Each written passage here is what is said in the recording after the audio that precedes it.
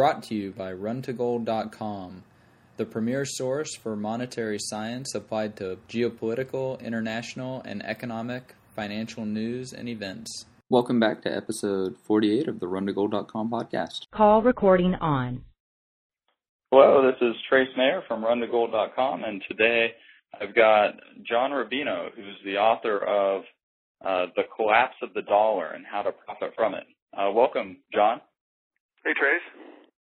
Yeah, so your book was originally published back in 2004, and the title was The Coming Collapse of the Dollar. And can you tell me a little bit about why the title was changed in 2008? Well, that was the publisher's idea, actually. Their sense was that the collapse of the dollar wasn't coming anymore, but it had arrived.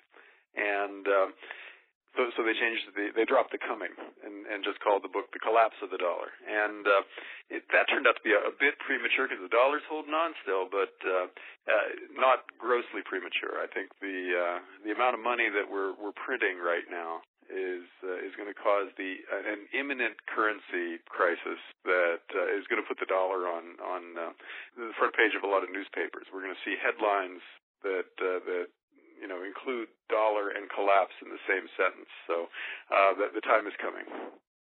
Yeah, it's a lot of people. They're squawking, especially the politicians and bureaucrats in Washington. They're squawking about how nobody saw this coming, that we couldn't have seen this coming, and yet we've got a book here where the title of the book is prescient, and then in 2008 we actually have to update it. So I'd just like you to talk a little bit about how this study of economics versus the political dogma that comes out of Washington and the bureaucrats, how that actually people are able to profit from it if they understand the real laws of economics that are at work. Yeah, one of the really strange things about big turning points in history is that the people in charge are generally clueless at the turning point, and this was a prime example of it.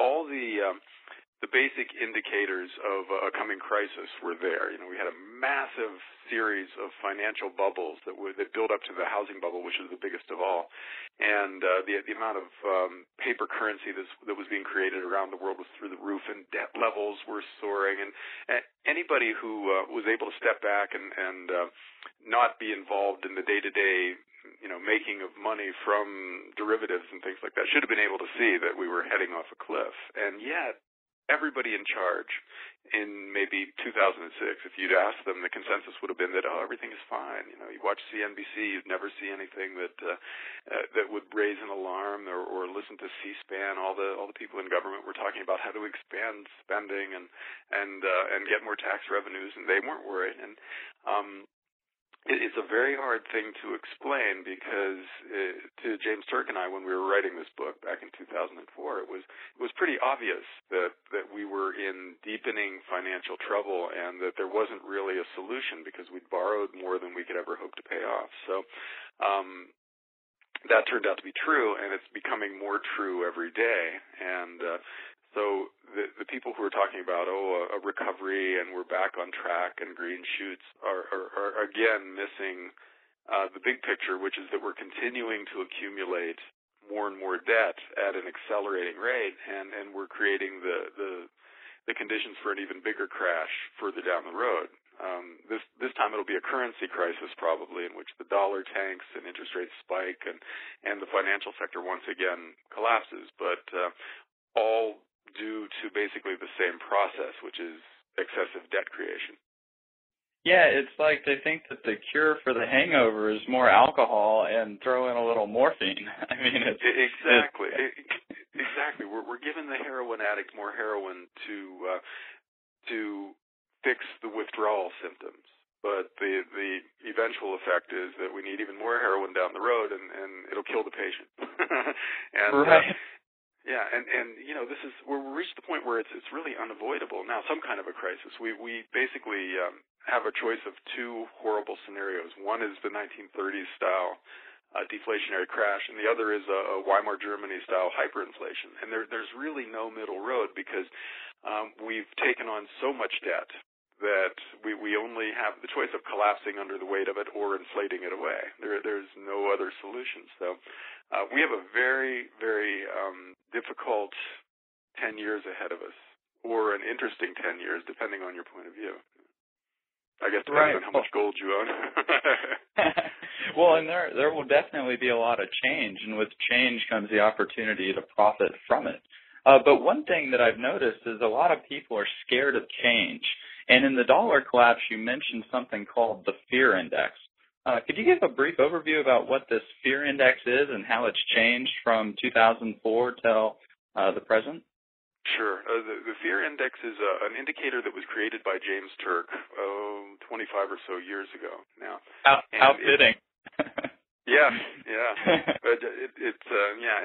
It basically measures the relationship between outstanding paper currency in the U.S. and gold reserves at Fort Knox. And when the amount of paper is increasing in relation to gold, that means that we're basically increasingly afraid of what's going to happen in the future. And it flashed a screaming buy signal earlier in this decade.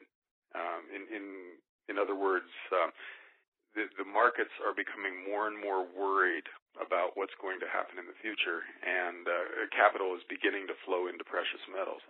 And the indicator has only gotten more positive over time as we're printing more and more paper dollars out there. So the buy signal was flashing, I think it was 2000, but it might have been 2002, and it's still saying buy gold and short the dollar to this day, and it's even more extreme right now than it was. So it's flashed buy signals about 5 times since James Turk created it, and each time gold has spiked after the buy signal. And this time was no exception. Gold was in, I think, the 300 range when it flashed the buy signal in this decade, and since then it's tripled. But the indicator is still saying buy gold because we're headed for a currency crisis. We're still debasing the dollar. So because it's been such a reliable indicator, it's one more reason to load up on precious metals and look for ways to avoid exposure to dollars or actively short the dollar. Yeah, and I know a lot of people think, oh, well, gold isn't money because we don't really use it anymore in this day and age. But actually last week I was engaged in a transaction, a 6-figure transaction where I settled it using gold money. And so now when we're moving into this new transitionary age, what role do you see these digital gold currencies playing in competition to these fiat paper franchises? Yeah, well, gold it's been society's money of choice for maybe 3,000 years, and only in the last 30 or 40 years have we gotten away from that and gone to a completely paper money system.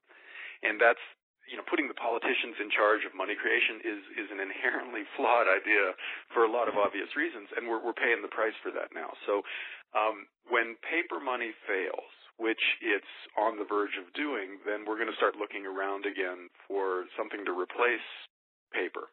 And, society needs something to function as money, as a crucial tool in a modern society.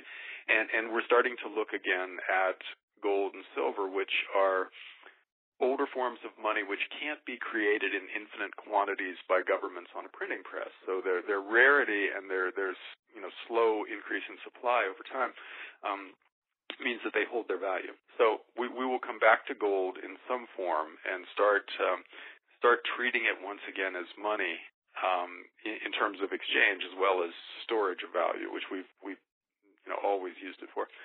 And the digital gold currencies that are being created out there, especially gold money, might play an important role in this process because if right now they're designed to be used for exchange. In other words, you set up a gold money account, you've got basically a checking account that's in gold rather than in dollars, so its value tends to go up over time, but you can still use it for transactions.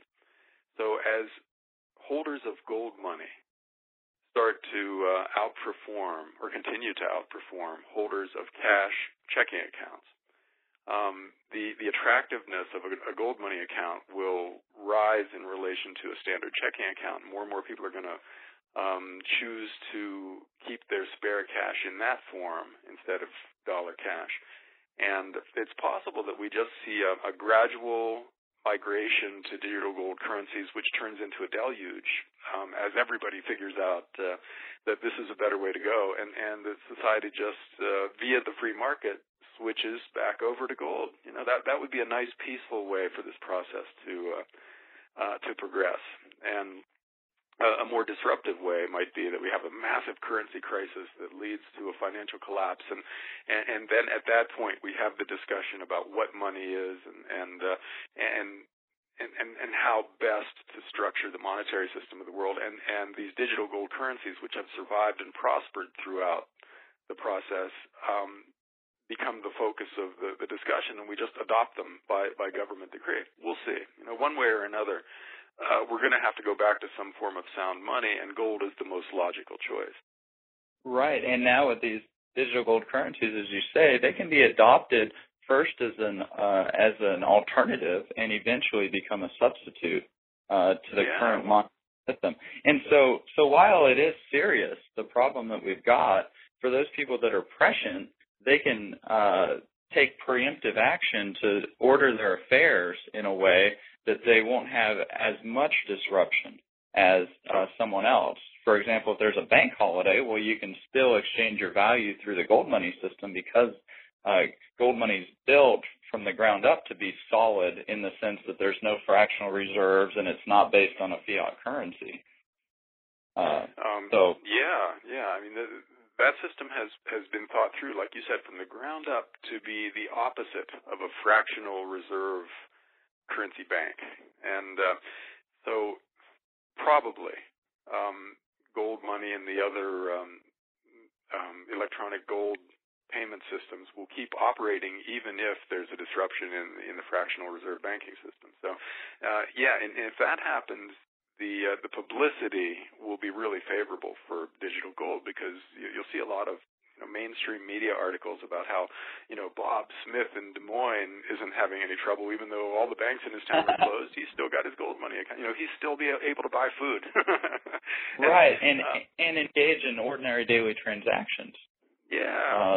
So once that happens, the system could just, via the market, just switch over almost overnight, where everybody just flows into these currencies that clearly work better than the ones that the governments are running.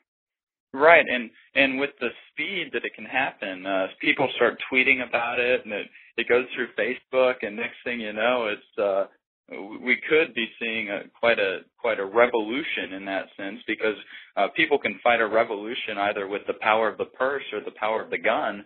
And so we're obviously, I'm not too favorable about trying to fight a revolution with a gun, but as far as using sound money to protect against these despotic inroads by government, I see gold playing a key role in that, and these digital gold currencies rising to help combat some of the negative economic environment that we've got from this currency collapse, which is the largest in history that we're seeing. So while it is happening, we do have a solution, and people can also build gold clauses into various contracts that they have. Instead of like CPI adjustments for rent, they could add gold clauses into their rents, for example, or into their debt issuances. If they lend somebody money, they could have a gold clause in there to protect against this potential currency decline. So there are lots of different alternatives that people can take to protect and preserve their capital and then also profit from it. What were you also going to mention? Well, I was going to say there's a wild card here, though, in all this, because we're painting a picture of kind of a peaceful, market-driven transition, and governments aren't going to like this transition because it threatens their control over the money supply, which is the main source of power that these guys have accumulated over the years. And taxation. So all kinds of crazy things could become possible when governments really start to panic, and they could make a lot of what we're talking about just illegal. They could go after gold money, even though it's domiciled in a place that right now seems very safe. They could make the kinds of contracts, gold-based contracts that you're talking about, illegal. They could confiscate gold. which like, they've done in the past. So yeah, they've made the gold clause contracts illegal. They've confiscated the gold, but fortunately, we're currently under federal law. We can have gold clause contracts, and we can possess gold. So, yeah, it'll definitely be interesting to see what exactly the governments do, because their tendency to do the exact worst thing possible for their constituents seems to be unrivaled from any other enterprise on the planet. Oh yeah, and we're just at the beginning of one of the all-time great government panics when they find out that their monetary system doesn't work anymore. We're going to see some stuff that will shock even you and I, who are looking for this kind of stuff, I think. And, right, if we think they're a rogue elephant on the world stage now, just wait till they're truly panicked. Oh yeah, and so the solution becomes diversification, because no one way of attempting to get your money away from the government is 100% safe. So you want to try 3 or 4, like we were talking about before this call started. Foreign real estate. Buy some property offshore. And that's one thing you can do that potentially puts some of your capital beyond the reach of your home government. And store bullion in a bank in another country, and a digital gold account, and foreign stock brokerage account. There are lots of things you can do, and it's a good idea, to the extent that you have the capital to do it, to do a lot of them, because that guarantees, or at least increases the odds that some of your capital survives whatever it is the government tries to fool later. Yeah, I remember last time I was up at the Cambridge House conference in Vancouver, we had a little kind of special get-together with about 50 of us, and the main topic for the 45 of the 50 minutes was political risk. And so minimizing that political risk is, I agree, it's extremely important, especially in this day and age. Well, I know that you've got to run to do a House Street interview, so I'd just like to thank you for coming on today and sharing some of your expertise with the listeners here. Oh, thanks a lot, Trace. Thanks for having me on. Thanks for listening to the 48th episode of the RunToGold.com podcast, where we had John Rubino discuss the coming collapse of the dollar. You've been listening to the RunToGold.com podcast, the premier source for applied monetary science on the web.